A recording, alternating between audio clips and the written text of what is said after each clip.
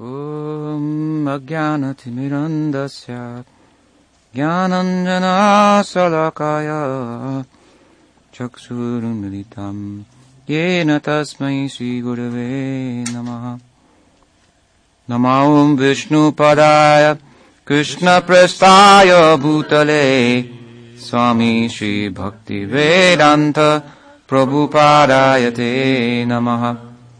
Gurvagyam Shira Siddhajam Shakyavesha Swarupine Hare Krishneti Mantrena Paschatya Prachatarine Vishvacharya Prabhajada Divya Karunya Murtaye Sri Bhagavata Madhuja Gita Jnana Pradayane Gaura Shri Rupa Siddhanta Saraswati Nishevine Radha Krishna Padam Bhoja Bringaya Guruve Namaha.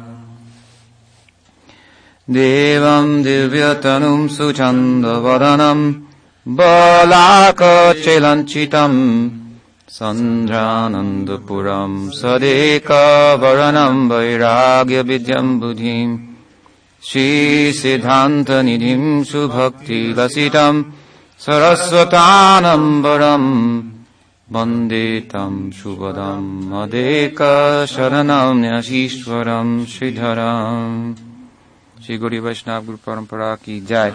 Jai Shri A.C. Bhaktivedanta Swami Prabhupada Tirobhava Mahotsava Ki Jai. Gaur Bhakta Vrinda Ki Jai. Gaur Premanande. So gathered on the occasion of the commemoration of the divine disappearance of our beloved Gurudev O Vishnupad Paramhamsa Parivrajagacharya Shtata Satta Sissimadji A.C. Bhaktivedanta Swami Prabhupada. Srila Prabhupada Ki Jai. So I'll speak a few words, and if anyone would like to make some comments, additions, ask questions and so forth, try to allow some time for that as well. And then Guru Puja, Artik, and Prasad. That is the program. So today is the disappearance of Srila Prabhupada. Occurred in this month of Kartik, auspicious month in Vrindavan,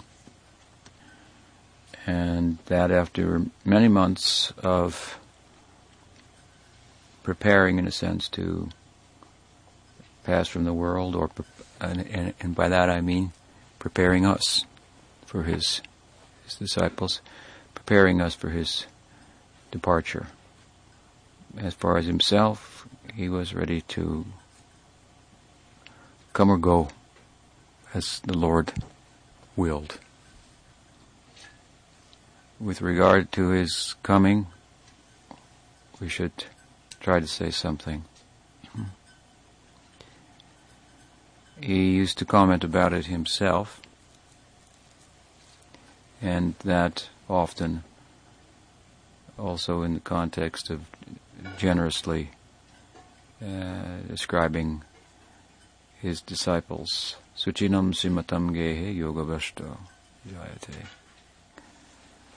He was born in a Brahmin family or a wealthy family. Suchinam simatam. This is some indication that in the past, according to Bhagavad Gita, Arjuna had asked the question in the 6th chapter about the position of one who takes to Krishna consciousness, but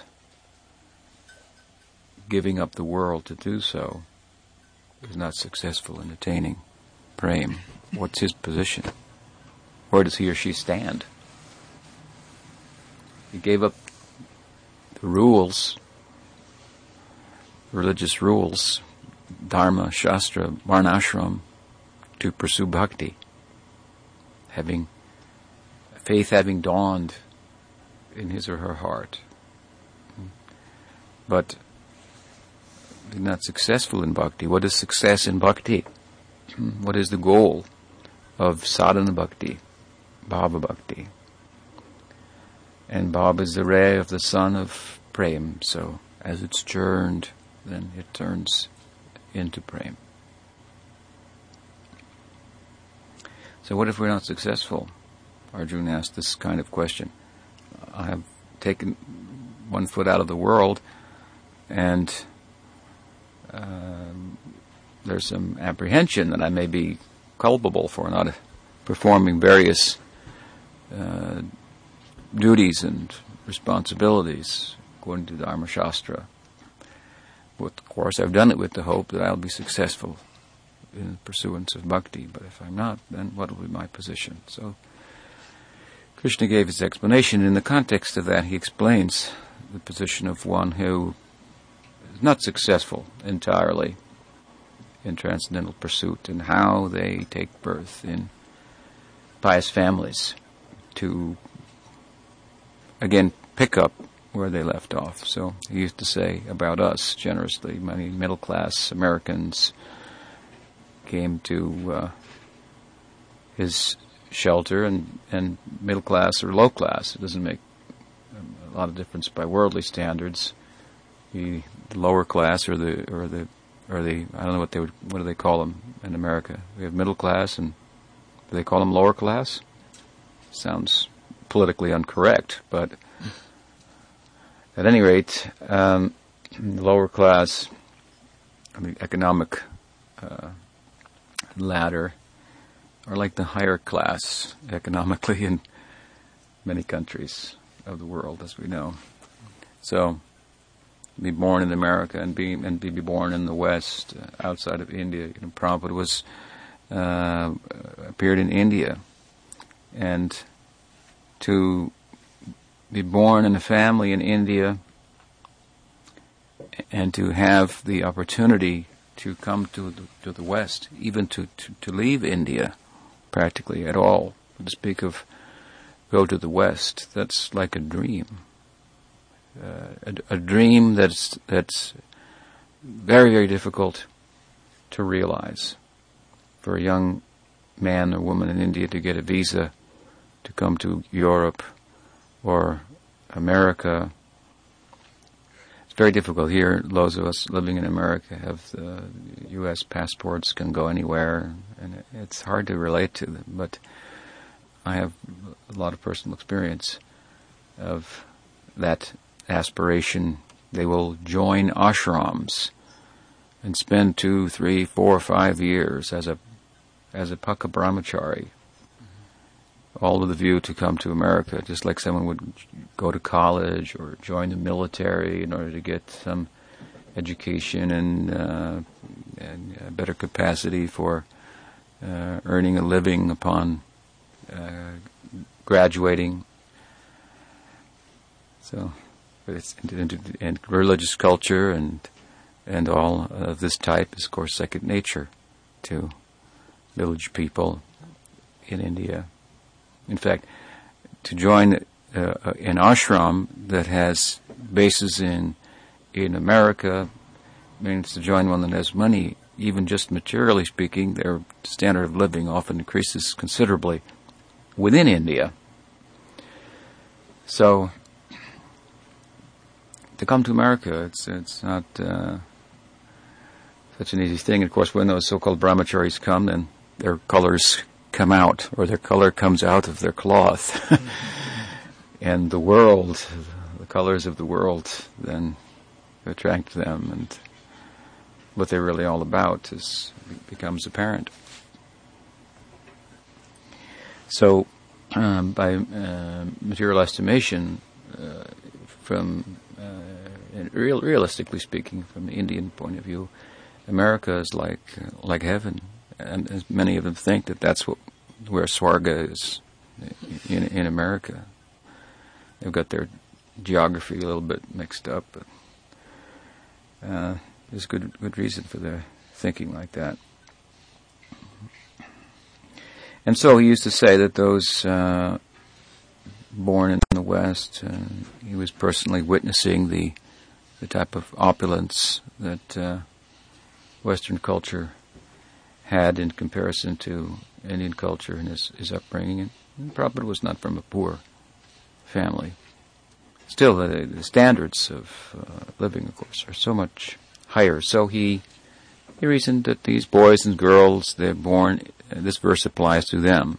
They're born in wealthy families, and wealth comes from piety in the previous life. Some piety must be there to give good economic standing in this life.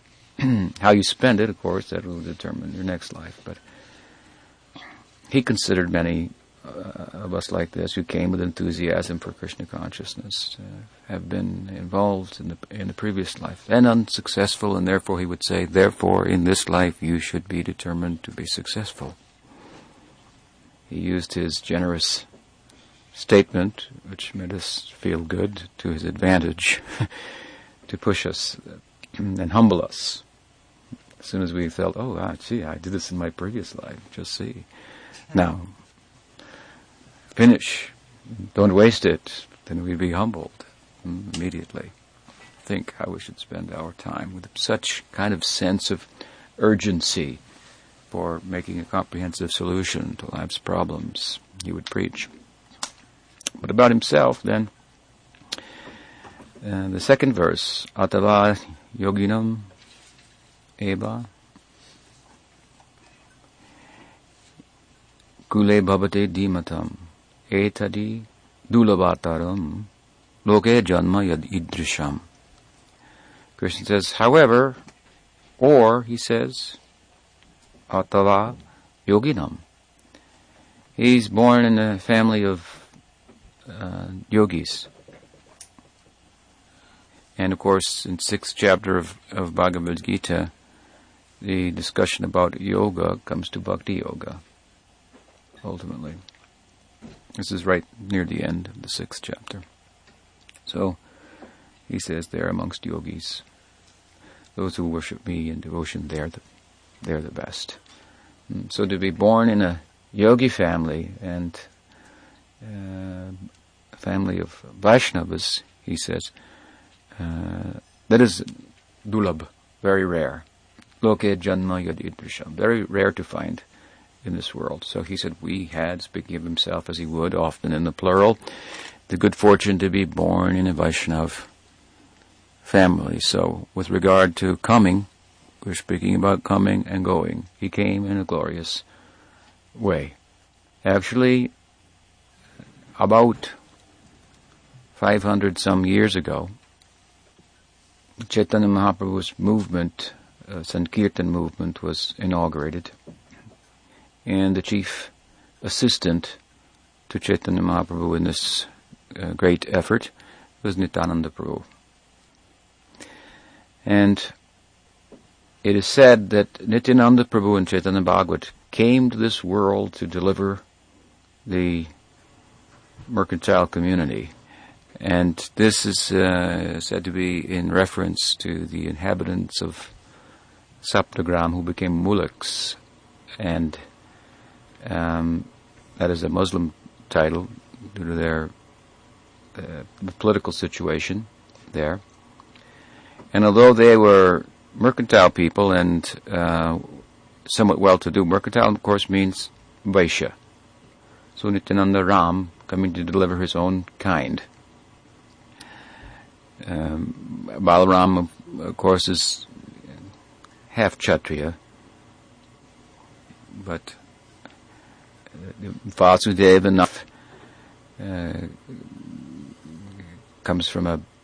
was born from a Kshatriya wife, and Nanda Maharaj from a Vaishya wife. So, just like in Judaism, if your mother's Jewish, then you're Jewish.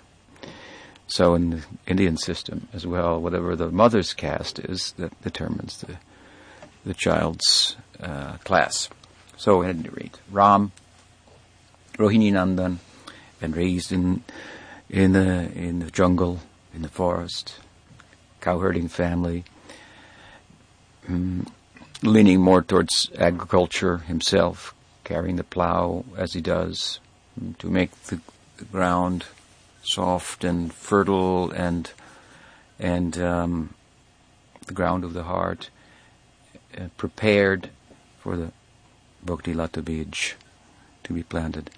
This is the work of Nitai. So he came, he said, to the world to deliver this Mercantile class, and it refers to largely to the this community of Saptagram who had been displaced from their status as merchants. They were gold dealers in gold. Suvarna Vanik. Vanik means merchants, and Suvarna means gold. So they were gold merchants. So they were well-to-do. But some politics there occurred, and one fellow got the upper hand and managed to socially displace this group, such that they lost in the eyes of the general Hindu public their status as merchants and fell to kind of like a extension of the Sudra class. We call Prabhupada called, what is it term? Kayastas, something like that. So it is said that Nityananda Prabhu, without a doubt, came to deliver these people. He came to Saptagram, and it is said he performed Sankirtan in every house there. And Saptagram became like a second Nadia, where Mahaprabhu himself was performing his pastimes of Sankirtan. Nityananda Prabhu went there and performed Sankirtan in that way. So they all belonged to him. He came to claim them and took them from a low-class social position to being members of his own family. Achyuta Gotra. They became, that means Vaishnavas, and Vaishnava Jati Buddhi, we are told. We should not consider a Vaishnav in terms of his or her birth. Who does this, then lives in hell in his mind. Arche Vishnu Shiladi Gurushu Narumati Vaishnava Jati Buddhi. So they became members of Nityananda Prabhu's family. And it said he performed miracles there. He took one place, he placed a spoon in the ground, and the tree flowered, grew, and bare more flowers. That flowering tree is still there, worshipable tree in Saptagram. And one of the principal associates of Ram, Balaram, he had 12 close comrades, we call Dwadasa Gopals, also appeared in Saptagram, attracting his attention. That was one Udaranadatta Thakur. Mahabhagavata Shrestha Datta Udharan is mentioned. He was a Mahabhagavata, the best Shrestha, the best of Mahabhagavatas, one of Balaram's eternal cowherd friends who appeared as associates of Nityananda Prabhu in Gaur Nityananda Leela. Udaranadatta, he was Subahu Gopa. Appeared as Udaranadatta, and following all of this mercantile class, they are the followers of Nityananda Prabhu, followers of Udaranadatta. And Prabhupada's family is a member of this group, the Day family. It came to populate almost half of Calcutta. They were all mullaks by another angle of vision, all the days. Abhaycharan Day was his birth name. Abhaycharanada Vrinda Das was his initiated name. And although sometimes he used to speak about this as his previous life, in other words, before becoming initiated, you may have noticed that he used to keep the initials also. Either his initiated name, Abhaycharan Adavrinda, given to him by Bhaktisiddhanta Saraswati Thakur, or as well by his father, whom he considered a Shuddha Vaishnav, Abhaycharan. Bhaktisiddhanta Saraswati Thakur did not change it much. He just put the lotus on it. Abhaycharan Adavrinda. Who's fearful at the feet of Krishna? No, fearful at the lotus feet of Krishna. So, this is something about Prabhupada's coming to the world. Very auspicious birth. He used to go regularly, as everyone in the day community would, and visit the place of Udaranadatta. Udaranadatta established the deity of Gaur, Nityananda, Gadadhar, and there's a picture of Udaranadatta there from the time of his manifest pastimes that's worshipped to this day. Anyway, Prabhupada and his family, in his youth, his childhood, used to go there and visit.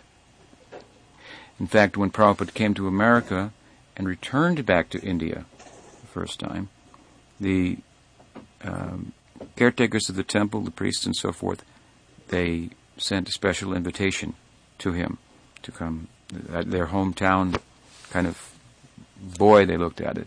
Of course, he was born in Calcutta, but the Calcutta days were only the extension of Saptagram mercantile Suvarnavanik community. So they invited him back and honored him and so forth. So in this way, he's beginning his coming to the world very much tied to the grip of Nityananda Prabhu, who was so concerned about seeing the distribution of Gaur Prem. The year that he appeared, our Guru Maharaj, 1896, something was percolating in that regard, as most of you well know, in the form of the preaching of Thakur Bhakti Vinod, who had envisioned this kind of fulfillment of the prophecy of Mahaprabhu that Nityananda Prabhu was so preoccupied with himself. Thakur Bhakti Vinod also, from an initiatory, from a Diksha point of view, came in the Nityananda lineage, Nityananda Vamsa. In the same year of Prabhupada's birth, I'm referring to, of course, the fact that the Life and Precepts of Sri Chaitanya Mahaprabhu, a book authored by Bhaktivinoda Thakur in his own English, had made its way to the Western world. Arrived at McGill University, was taken into the library there, 1896. We should pause for a moment and reflect upon the extraordinary position of Bhaktivinoda Thakur. After all, Prabhupada called his movement the mission of Bhakti Vinod, as Bhaktisiddhanta Saraswati Thakur used to refer to his group as Bhakti Vinod Parivar, the family of Bhakti Vinod. So Prabhupada, of course, extended that idea to his own work, his mission after reformed ISKCON. Sometimes he would say it is the mission of Bhakti Vinod. Shape changed a little bit, name a little bit, but this is what it is about. What kind of vision he had, what kind of Vaishnava he was, Thakur Bhakti Vinod. Now we are all Western people, and the Western world is, of course, very much affected by rationalism, and while that may be suspended to some extent under the influence of a powerful person, spiritual person, their bhava, their influence, it keeps showing up and surfacing. It's our nature to pry in and find the reason behind things and analyze and so forth, much more than the Eastern mentality. And so, inevitably, and in spite of the fact that Prabhupada, in a very powerful way, suppressed our reasoning power, spiritually, by his bhava, that we are unquestioning about anything he said and wrote and so forth, kind of arrested our intellect and used it for his purpose. In his absence, we find that it surfaces. We have to think about what it was that he said. Did he really say that? What does that mean? And so forth. So any Western person is going to be either plagued by this or have the good fortune, depends how you want to look at it. I think it's more of a plague than not. But because the world is moving in that direction, then it's important that we think rationally about Gaudiya Vaishnavism and make a presentation of it that has intellectual integrity. And Bhaktivinoda Thakur had this in mind. Now, my point here is this, that we are Western people, we'll naturally think like this, to one extent or another. But for someone born in India to think like this, maybe now, as the Western influence becomes as great as it has, but in those days, it wasn't as dominant for someone born in India. Bhaktivinoda Thakur was influenced to think like this rationally about Gaudiya Vaishnavism in a way it had never been thought about before. In other words, no previous acharya had thought about Gaudiya Vaishnavism in terms of modern social concerns, norms, science. I mean, where was science before that? Scientific revolution in Europe took place when? 18th century? 18th century. And Bhaktivinoda Thakur was a 19th century, extending slightly into the 20th century person. So he was the first person to think about all these things and to argue for Vaishnavism in relation to these new developments, if you will. And there were many Vaishnavas at the time also, but none of them were thinking along these lines. It's quite extraordinary that he would do so. It to me speaks of the particular nature of the empowerment that the Lord bestowed upon him to do this kind of work. And so as we all think about our tradition in relation to the modern world and so forth, we cannot but think of Bhaktivinoda Paribar. Impossible. So we are quite justified in using the term. Some people question, what is this Bhaktivinoda Paribar? All the Paribars means the eternal associates of Mahaprabhu.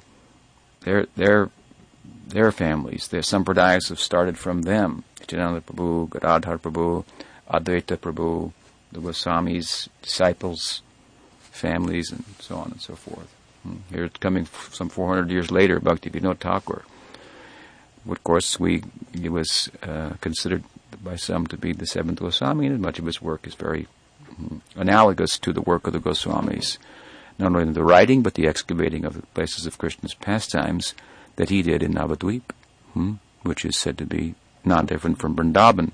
Goswamis excavated the places of Krishna's pastimes in Vrindavan. He did in Navadvip like no one else had done. He was very bent on that, and very successful in his attempt primarily to establish the birthplace of Chaitanya Mahaprabhu. I'd said at the inauguration of the temple that he had envisioned, Adbhuta Mandir, the wonderful mandir in Mayapur, at the birthplace of Chaitanya Mahaprabhu. When it was finally finished, completed, then 50,000 people attended. That's a good show of support for the Thakur's vision. You know, there's a long argument, and it continues to this day. There's opposition, that is to say, to Bhaktivinoda Thakur's vision, discovery, and so forth. He had a spiritual vision. He had academic, empiric evidence to support it, and he had the support of the vision, confirmation of seniors like Vamsidas Babaji, Jagannath Das Babaji, and so forth. So 50,000 people attended, people from Calcutta and so forth, where he had gone previously and begged door to door, personally, to get the finances to build a temple at the birthplace of Chaitanya Mahaprabhu. So, very extraordinary person, and we're charmed by the fact that this is the way in which the disciples will see the object of their affection, Sri Gurudev, that he was born in the same year that book of Bhaktivinoda Thakur's touched down in Canada. Time when Bhaktivinoda Thakur was writing to Thoreau and Emerson and other such people. See how thoughtful he was about preaching, how inspired he was. And where there is preaching, what did Bhaktisiddhanta Saraswati Thakur say? Where there is life, there is preaching. And ye bhaje se boro.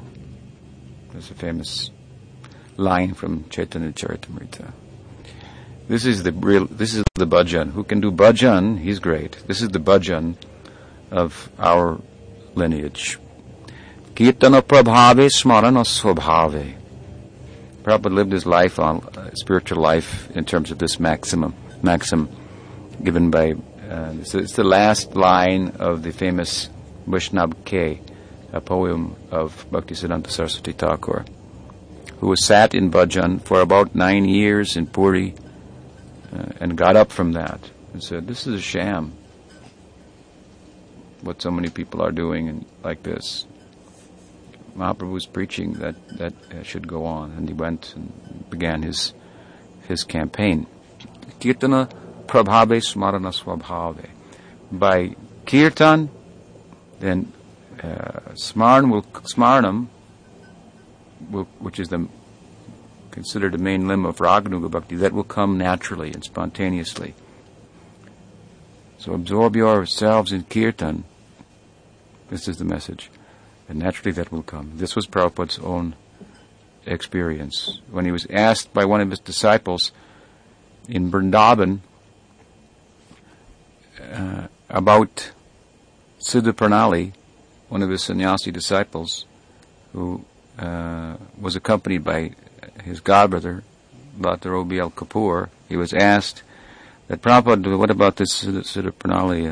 I would like to get that." It means knowledge of my swarup and the process for cultivating that. What did Prabhupada say? He said, "We do not give that in our line. It will come automatically. I am a cowherd boy," he said. That foolish disciple said, "But I didn't buy it. I went outside and I looked for," so on and so forth. And we can see the difference. Little Guru Nishta and no Guru Nishta. What will be the reaction to that statement? Imagine if Prabhupada said that to you. Huh? To hear that from his own lotus mouth. So, this is, of course, ties in with his birth, the Kripa of Nityananda Prabhu and Udaranadatta and so on and so forth. So born in the year of Bhakti Vinod Thakur's, when his vision was manifesting and his preaching actually touched down on this continent for the first time. It was said that, of course, England was the most prominent country at that time. This is before World War I even. But it was said that Bhaktisiddhanta Saraswati Thakur desired 10 years to preach in America, that he could have 10 years to preach in America, because this was, of course, also, I guess it was just before World War II, in the early 1930s, that he began to send emissary to England. England was the dominant country. But he had a vision. America would become prominent. He could see it. So he had an ambition like this. And Sridhar Maharaj said he got 10 plus 2 through Swami Maharaj, as he would affectionately refer to Prabhupada. That is my opinion. Because Prabhupada preached for 12 years in America. He thought, our Guru Maharaj had that desire. He got 10 plus 2. This is how Swami Maharaj served his Guru. You want 10, I'll give you 12. Use me in that way. This was, of course, very characteristic of Prabhupada. His Guru Nishta, faith in his Guru, was everything to him, as it should be. But after his appearance in the world, of course, it was some time before he was initiated. He was born in 1896, and I believe his earliest memory that he ever spoke about was I think he was a year and a half, or maybe a little younger, and there was this Sankirtan party, big Sankirtan party. His father took him on. There was a drought in Calcutta, and so they all did Sankirtan, and rains came. So he was taken on by his father, and he remembers the party and so forth. This is his earliest memory. Other early memories were things like his his ambition as it began to show itself. Now, I said, of course, that Prabhupada spoke about himself in terms of being a yogi, a devotee that didn't complete his practice, but took birth in a Vaishnava family. This is the statement of the Gita, to pick up where he left off. But in explaining that, on one occasion, he made it more clear that, actually, he said that there was never a time I can ever remember not thinking of Krishna. So there's other way to be born in a Vaishnava family as well, and we would like to think of him in that way. That like the eternal associate of Mahaprabhu coming for important seva. The work he did there should be no wonder, no doubt in anybody's mind why members of Prabhupada's formal mission ISKCON are as fanatical about him as they are. I mean, his contribution was just astronomical, just unbelievable what he did. Unbelievable in so many ways. Of course, it doesn't justify the kind of fanaticism that we often see. But there's some good reason for it to begin with. Very extraordinary person. We are often cautioned, if we were to write about the Guru, to write about his life beginning at the time of initiation. We should not consider his previous ashram, previous life. But we have no trouble considering it, finding the wonderful gems that we do there. His aspiration as a child, what was his biggest aspiration? Just like, I want to go to Disneyland or something like that. He wanted to go to Jagannath Puri. He would dream and fantasize about catching a train to Puri. For what purpose? To see the Rath Yatra of Lord Jagannath. What a childhood aspiration. Once he called me to his room and told me, he just out of the blue, and he said, when I was young, he told the story, and of course I knew the story, but he filled in some details for me. He said, I wanted to go to Jagannath Puri to catch a train. I was thinking like this, and I was so insistent of having Rath Yatra that my father had to buy me a small Rath Yatra cart. And so then I would pull it, and every year I would perform the Rath Yatra, and all the neighbors would come, he said. And then he told me that I used to keep the cart by my bedside, and I would wake up in the night and reach out, touch it, make sure it was there, still there. He said, in this way, every year I performed the Rath Yatra, and the neighbors would all come, and they would think it was very cute. And he said they thought it was play, but then his eyes became very big, like they would sometimes, and he said, but it was real. He said, and now I am doing that all over the world. Just see. This is his childhood aspiration. He used to tell the story of how he was involved once in a drama, Chaitanya Leela, as we engage children in such dramas and so forth. And he had the part of Advaita in the play. And when he came on the stage and played his part as Advaita Acharya, he said, the whole audience cried.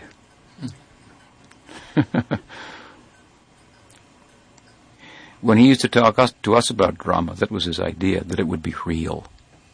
You should perform the drama such that it's real. So he had a very glorious childhood, very affectionate father, Gaur Mohan Dey, who was had aspirations for his son as well. He had a twofold aspiration, that he would play mridanga nicely in kirtan, play the khol, and become servant of Radharani. So these were the desires of his father, and he lived up to them, fulfilled them in his own way. Gormohan Day probably used to say, would always invite a sadhu. Any sadhu came by of any kind, he would invite him. Prabhupada appreciated it to one extent, but he saw many sadhus that were not very worthy of following. And so, as a result of his father's generous policy, he developed a bit of a critical eye towards sadhus. And meanwhile, the whole Indian ideal, religious ideal, was being politicized by Gandhi and the British occupation and so forth. Therefore, the call for Ram Rajya, which really doesn't have anything to do with politics. The kingdom of Ram has all and everything to do with bhakti.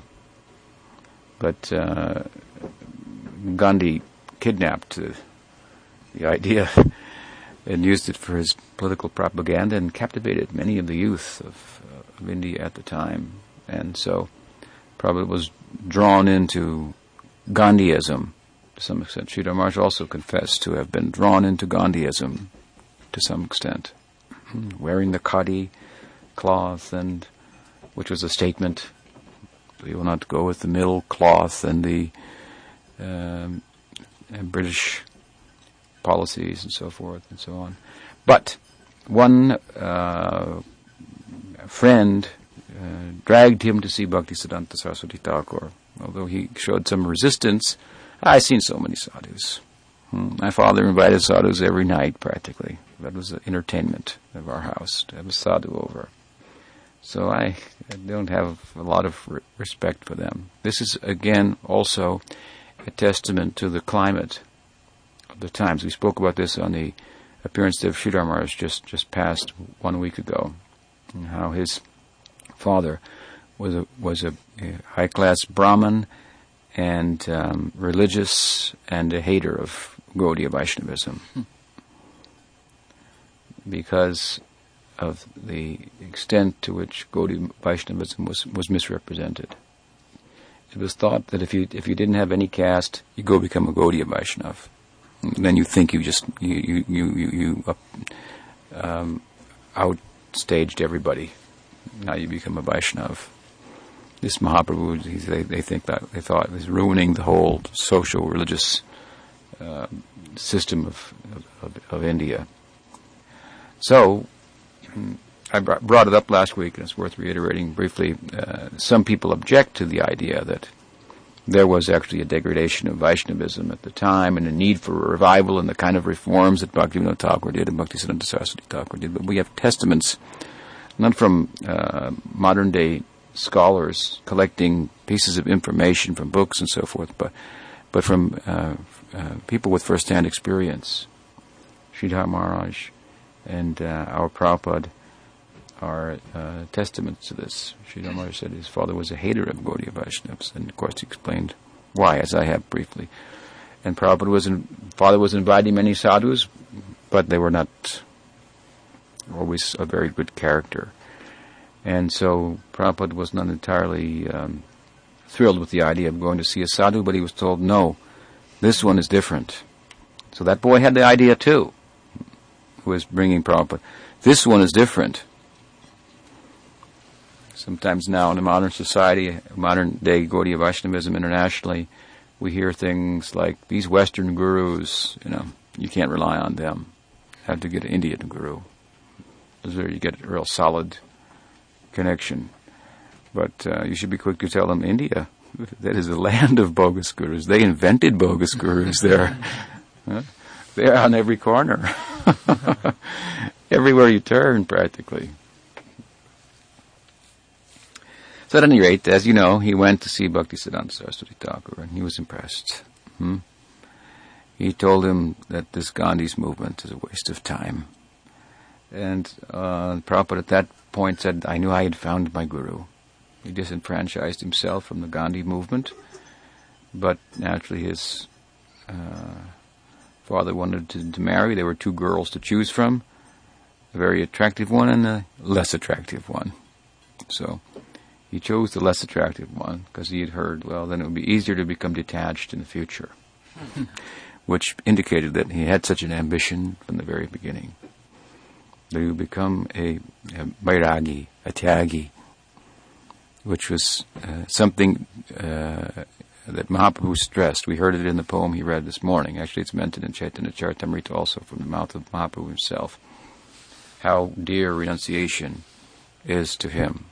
We see, when he saw the standard of renunciation in Das Goswami, then he said, do this kind of worship. Take Giriraj. You have no ambition. You are a kinchan. Vishaya Chadiya, what is it? It is one verse. Vishaya Chadiya Sera Se Majiya. Mukhi Bo Lo Hari Hari. Another one I'm thinking, Narottam Thakur. That's Lochan Das. Vishaya Chadiya Kobe Shuddha Hobe Man Kobe Hame Kobe Hama Buja Haba Hava Shri Vrindavan Dham. And when these things correspond. Vishaya Chadiya Shuddha Chite, with the giving up sense gratification and consciousness becoming pure. If the heart is pure, it's like a spatikmani, like a crystal. Now our heart, Mahaprabhu gave this example, Cheto Darpanam Arjanam. This Nam Sankirtan cleanses the mirror of the heart. What is the mirror of the heart? What is that analogy all about? What it means is that the heart is colored. Our heart, Cheta, means mind. It means consciousness. It means heart. It means it's hard to render into English. It's that internal organ by which we ascertain that we are, something like that. Mm-hmm. So when this organ is directed consciousness towards the world, it becomes colored. Means so it becomes colored means that an identity develops in relation to the world. We are, as I've many times said, our attachments. That's why Arjuna was unnerved at the idea of killing Drona and Bhishma. What will become of me? He said. If I kill my attachments, what will become of me? Because I am my desires. That's what defines me. Don't worry. This is the message of Mahaprabhu. Don't worry. That identity, defined by our attachments, that is like dust on the mirror of the mind, the mirror of the heart. So, if you cleanse the heart, then it means this mirror, the process of cleansing that Mahaprabhu was given is very nice, because it's a cleansing process that's in the context of placing before that mirror something very desirable, not just cleansing it. So Krishna Nam, this is the predicament. My heart is full of dust, so I cannot take advantage of Krishna Nam. But Krishna Nam becomes a sweeper.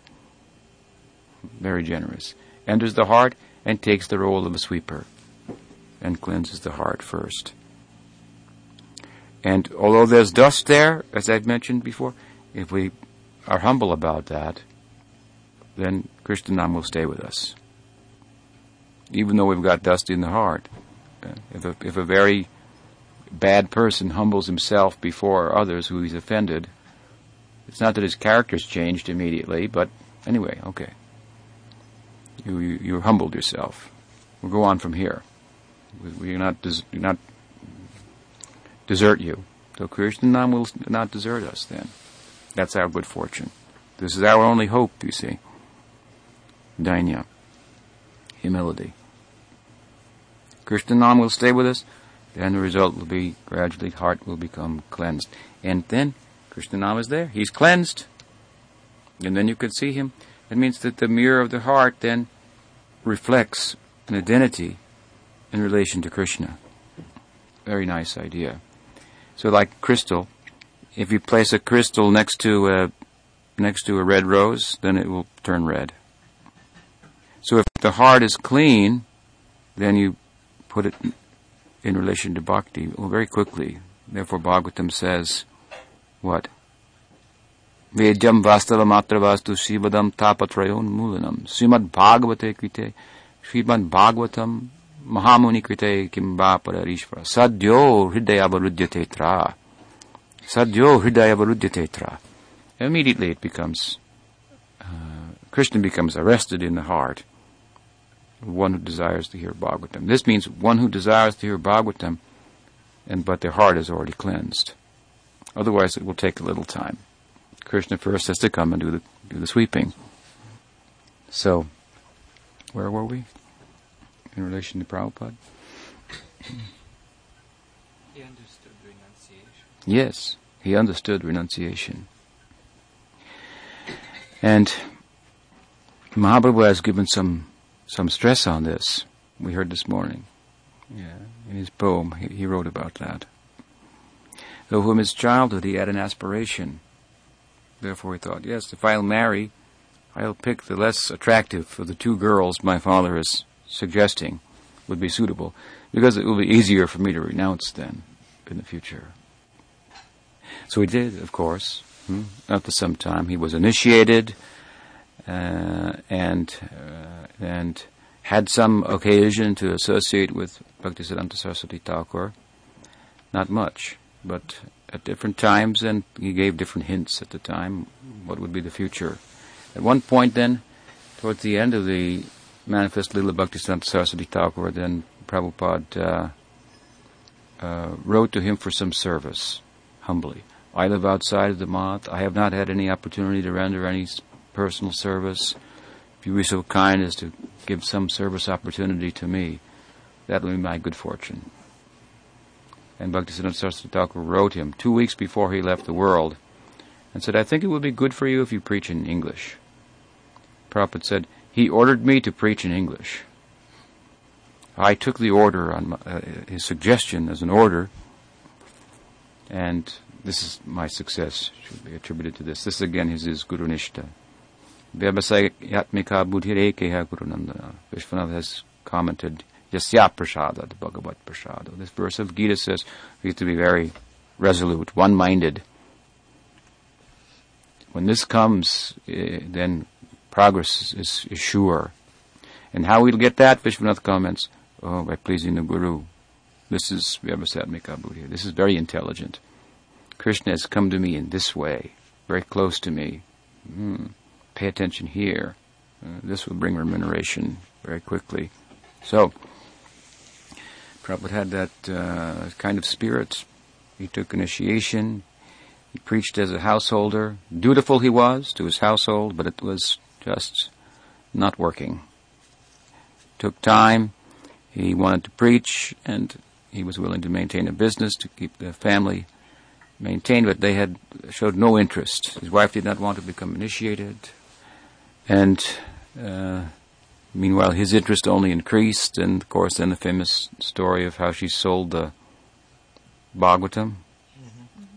It was either tea or me, she said, and he said, take the tea. And we got the me. He loved a family of a few children, and as he used to say, he got thousands of children in the form of his disciples, and obedient ones also. Hard to find.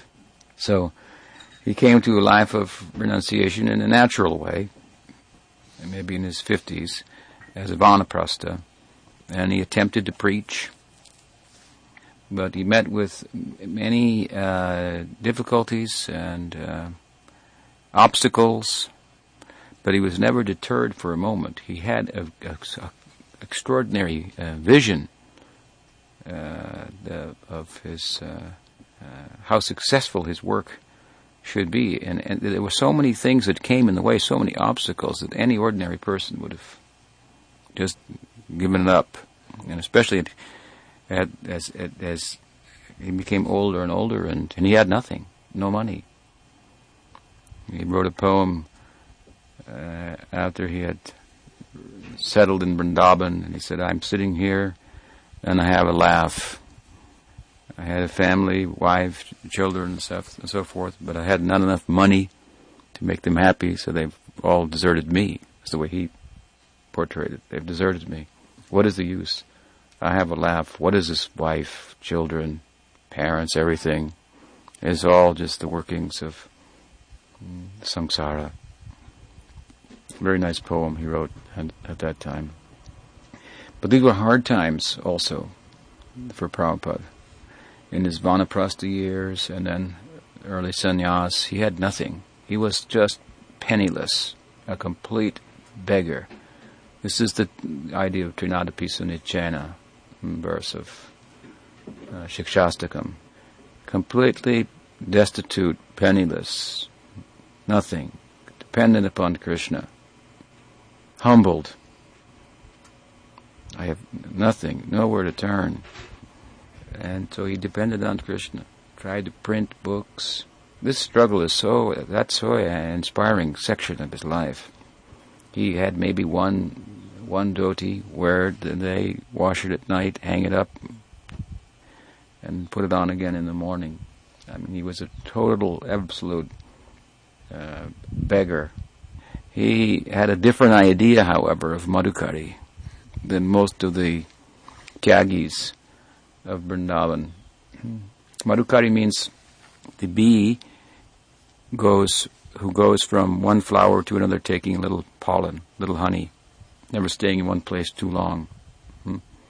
So the Madhukari brought to a vow, the Vaishnava who's a tyagi, who's a renunciate, he will just go door to door and with a begging bowl, get some chapatis, like this, and he'll make his living like this.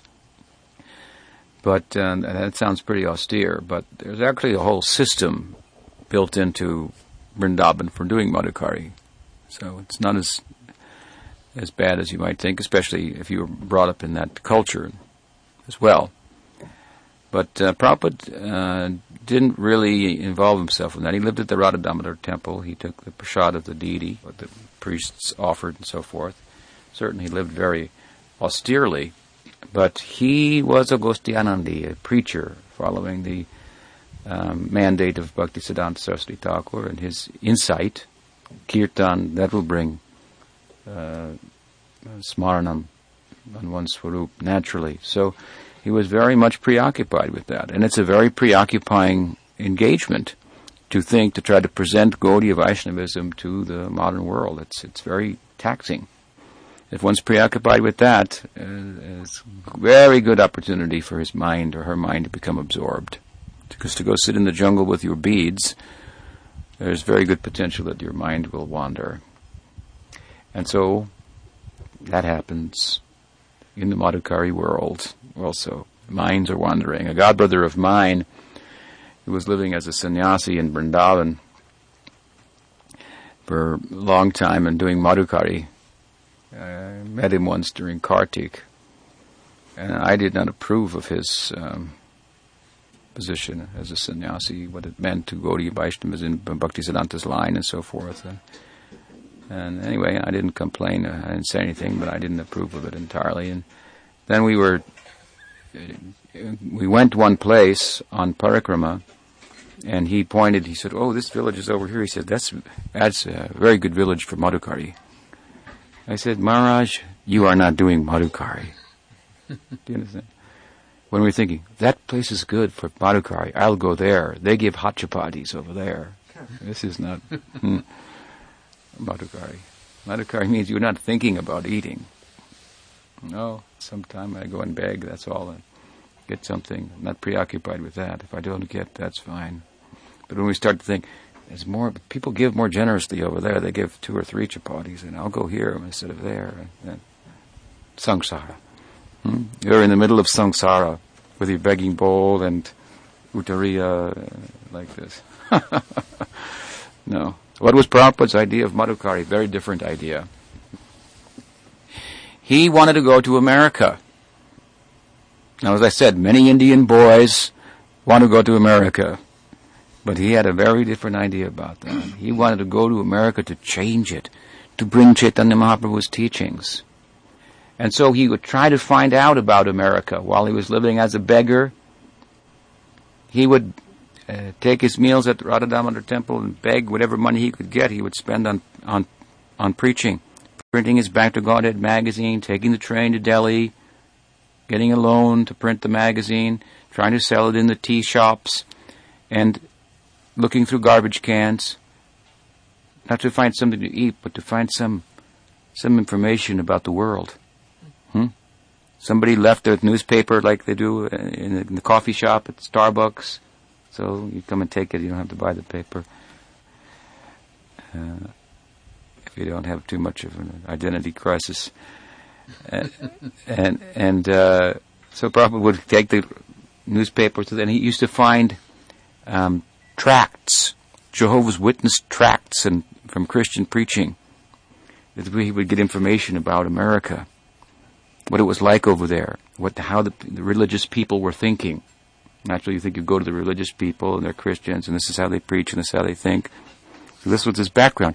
This was his raga. Meanwhile, other people living in Vrindavan, reading the Goswami Shastras, doing Madhukari, and so on, and Prabhupada is trying to find about any information he can about America, and reading the religious tracts and so forth. This was his rag. This was his enthusiasm. People think, he's not doing, any rag bhakti? What is this? Reading the newspapers? Trying to find out information about America? Making a magazine? Going to Delhi?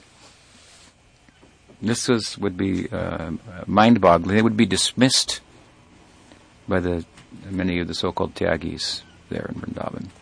No, but this is how he preoccupied himself. And then to get a ticket to America, see what he did.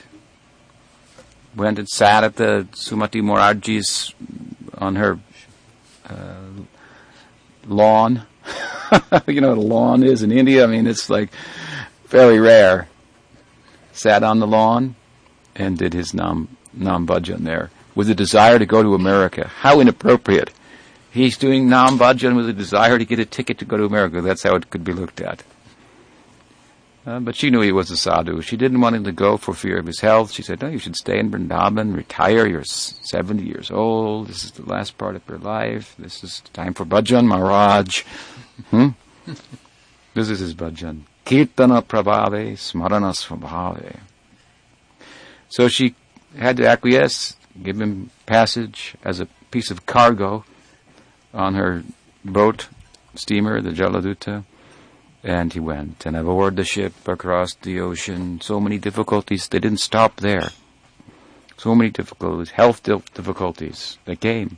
Heart attack, seasickness, and so forth. On his appearance day here, we read from that book that Chaitanya Daya kindly gave to me, of Prabhupada's handwriting and so forth, on the Jaladuta, his diary on the boat. Very nice publication. And there again it surfaced. Tomaro milane bhai abar she shuko bhai gocharani ghuri din bor banai kai lutoputi banai kai chutaputi. What is it? Banai kai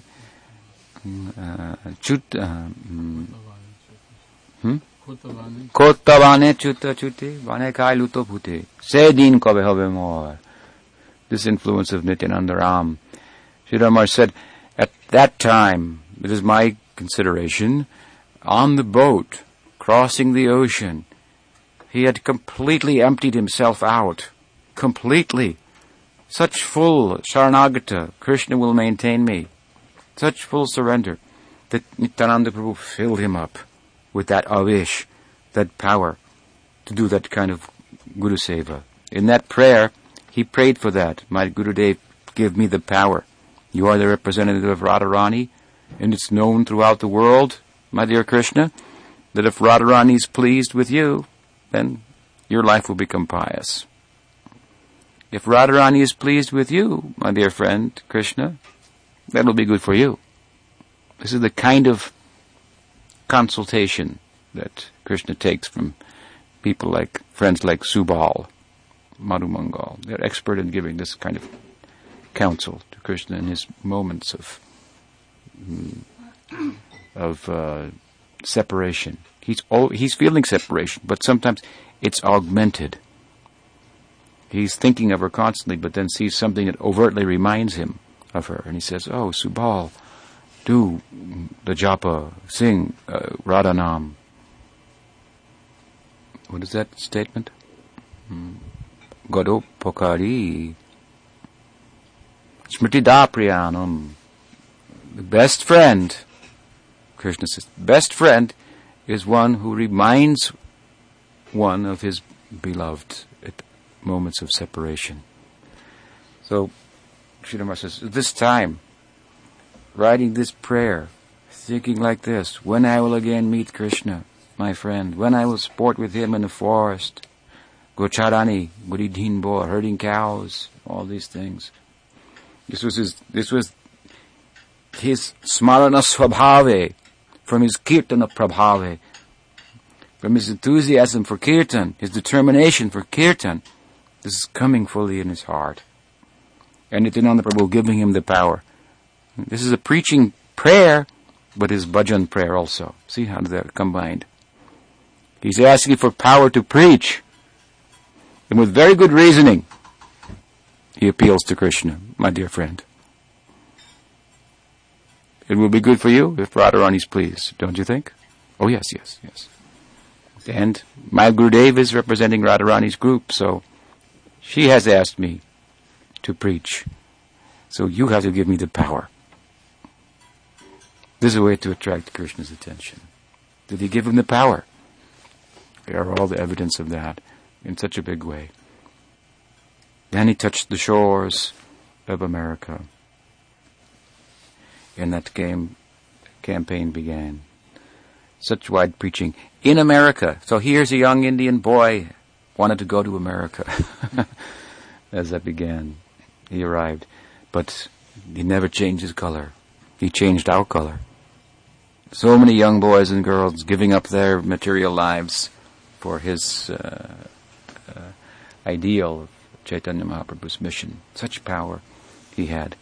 I've been doing a little studying of different groups recently, yoga groups and so forth in America, and I'm quite shocked to find some of the things that I found about the leaders of some of these different missions, many of whom were at the time of Prabhupada, and some of whom have passed away, and some of whom are still here. Quite shocking. It's quite a bit of mumble jumble that is so characteristic of Kali Yuga. I remember once being with Prabhupada in Los Angeles, and he was speaking from 11th Canto of Bhagavatam, which hadn't been published at that time, but he was taking from his book with the commentaries, and he was speaking about Kali Yuga and its influence. And one of the influences of Kali Yuga is that sadhus will just say mumble jumble, and people will think, wow, that's really profound. And Prabhupada was speaking and then about it, and then he started to mumble jumble, and he kept on talking. It was kind of funny, because it was like, it kind of like made sense. The mumble jumble just kind of fit in, and he was saying nothing. Then he laughed, and we all realized what he had done. But I'm quite serious. It's really, I was flabbergasted to find that the kind of mumble jumble that goes on, practically in defense of sense gratification, practically in the name of Vedanta and Buddhism and highest stages and absolutely reprehensible behavior. And I as I was reading, I was thinking, and they would think Prabhupada, he's just like so simple, he's just kind of a fundamentalist approach to things, dualism, God and the devotee, and where's the non-dualism, and all these terms they throw out that I don't understand. And meanwhile, their moral character is absolutely abominable. And I'm shocked. I heard about some of these people I looked up. I thought, they must have had good character. So, no way. I'm shocked. And Prabhupada would speak like that. They're all bogus. And then people say, how could he say that about such and such Baba and such Maharaj and such this and that? He did it. He said it. And if you study, you find out he had good reason to say it. He may have had a less sophisticated and hip contemporary presentation than some of them, but his moral character was impeccable. His he was surrounded by as much opulence as them, or more, and never changed his lifestyle. Sridhar Maharaj said he was amazed that he knew him, and how he was a very simple person, lived very simply. He'd gone to America, and all this wealth had come, all this following and so forth. He came back, and he was just the same simple person, happy to stay in a grass hut in Mayapur before anything else was built. All the money he spent on, you know how much money he spent on books to print those books. We were getting a 1 volume of Bhagavatam a month, 50,000 copies at a time. I mean, they're huge print runs. This was going on for years, for 12 years. He threw so much money at books. You go and look at these other organizations, how much money they spent on books, publishing. They don't publish too much because then, intelligent people can catch them. You said this here. Now you're saying this over here. And then you're doing that over there. No. So many books and so many temples, and still he never, the slightest distraction. And he once told me in New York, I've told the story before, the year I took sannyas, we were sitting in the 11th, actually 76, I took sannyas in 75, but I was there with him in the 11th story skyscraper in Manhattan, and he told me, he said, "Have you seen the New York women?" I thought, what is he, testing me here? And I just remained quiet, and he didn't say anything, and then he said, "Yeah, so beautiful. So beautiful, the New York women." Began to talk about them, and then it turned and said, "And this way they've captured the men, and the men are working so hard, and all these buildings are going up like this, by this attraction between man and woman, and just see Vishnu Maya," he said. "So wonderful." So he was like meditating on them and seeing, they're beautiful, but not the slightest attraction. So much money passed through his hands. He said, some sadhus, they say, "Money, I don't touch money." They may say, but they said, "Put it in the bank over here." You draw it out. You're my disciple. You have to do what I say. Spend it as I like. Buy me this. Buy me that. I did some research. It's incredible. No, he said, "I go like this. Give me money." Yes. He spent every penny for Krishna. I mean, he had so much potential for being distracted. Go through the list. Go look to research on the internet yourself. Go through the list. This Mars, that Baba, this Swami, that Buddha. I'm telling you, I was surprised at some of them. I thought, he must have had good character. Not in small ways, in big ways, in abusing people psychologically. And it's shocking. Prabhupada was simple, very straightforward, and very powerful, and very pure. And he ended his manifest Leela in his hometown, Vrindavan, at this time, as I began, during the Kartik, with a desire to circumambulate Govardhan. Just near this time of Govardhan Puja. He wanted to go on a bullock cart around Govardhan. This was his aspiration. While in the midst of kirtan, still at the same time, with his megaphone? Dictaphone. His dictaphone was a megaphone. He said, "Here the old man is, and still beating his drum, preaching Srimad Bhagavatam." He left in Brahma Vimohan Leela. Krita Punya Punja, this kind of piety, the life he led, that will get you there. In those chapters it is said by Sukadev, I cannot imagine the piety of those cowherd boys. They could live like this with Krishna. They could associate what kind of pious activities they must have performed to have this kind of life. Now I can tell you, these kind of pious activities that Prabhupada performed. This kind of preaching. Do that work. Srila Prabhupada ki jai. Tirobhava Mahotsava Sri Bhaktivedanta Swami Prabhupada ki jai. Gaud Premanande. Hari Bol. Any questions? Comments? Insights? Yes. No, just asking for your insight and realization. We've heard it all of our devotional lives that appearance and disappearance is the same, but from my perspective, it's the appearance and disappearance of the spiritual master is not the same, not how I experienced. So how is it the same? Obviously, from the higher perspective, it's said to be the same. Well, it means that he doesn't go anywhere. He only appears to. He appears to appear, and he appears to disappear. But wherever he is, he's there. He's there all the time. It means also appearing in one place. Disappearing here means appearing somewhere else. What is the difference between disappearance and appearance? It's relative. It's a particular perspective. And yes, from our perspective, there's a difference. There's a difference. But there's no difference in another sense. He appears for the purpose of taking us back to Godhead. And he disappears for the purpose of taking us back to Godhead also. He disappears with the same thing in mind. Now, I've told you all these things. Follow me. Find me. Come after me. It's a game of hide and seek. He's hiding, and we have to seek. We are hiding, he came to seek. Sometimes it's said that the Guru finds the disciple, not that the disciple finds the Guru. So we are hiding, and Guru Devan comes and seeks after us. Come out from underneath that covering there. So we come out, and then he disappears. Now I'm hiding, you have to seek me. Disappearance is, of course, tragic for us, in one sense, but because we are servants of our Gurudev, and he is moving under the will of Krishna. When Krishna can no longer tolerate his separation, he's here on borrowed time.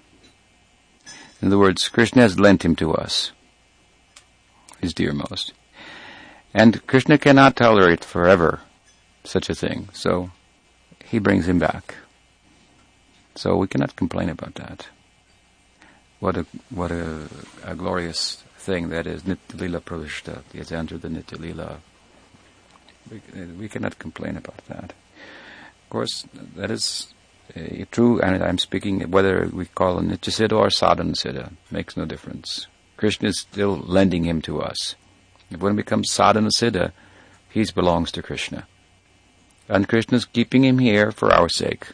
All right, you borrow him for some time, but not forever. Don't take him for granted. Right. So he takes him, and then we have to seek him, follow after him. It's a test. Say the Guru will test the disciple, so this is the test. Krishna is the Guru, in one sense, so this is the test. Take the Guru now. What have you learned? How you apply yourself? Are you for real, or was it just a sham? Were you following for some reason other than it wasn't substantial? Now the time's come for testing that. So there must be a test for the sadhaka in order to become a siddha. So this is a way also to understand the disappearance.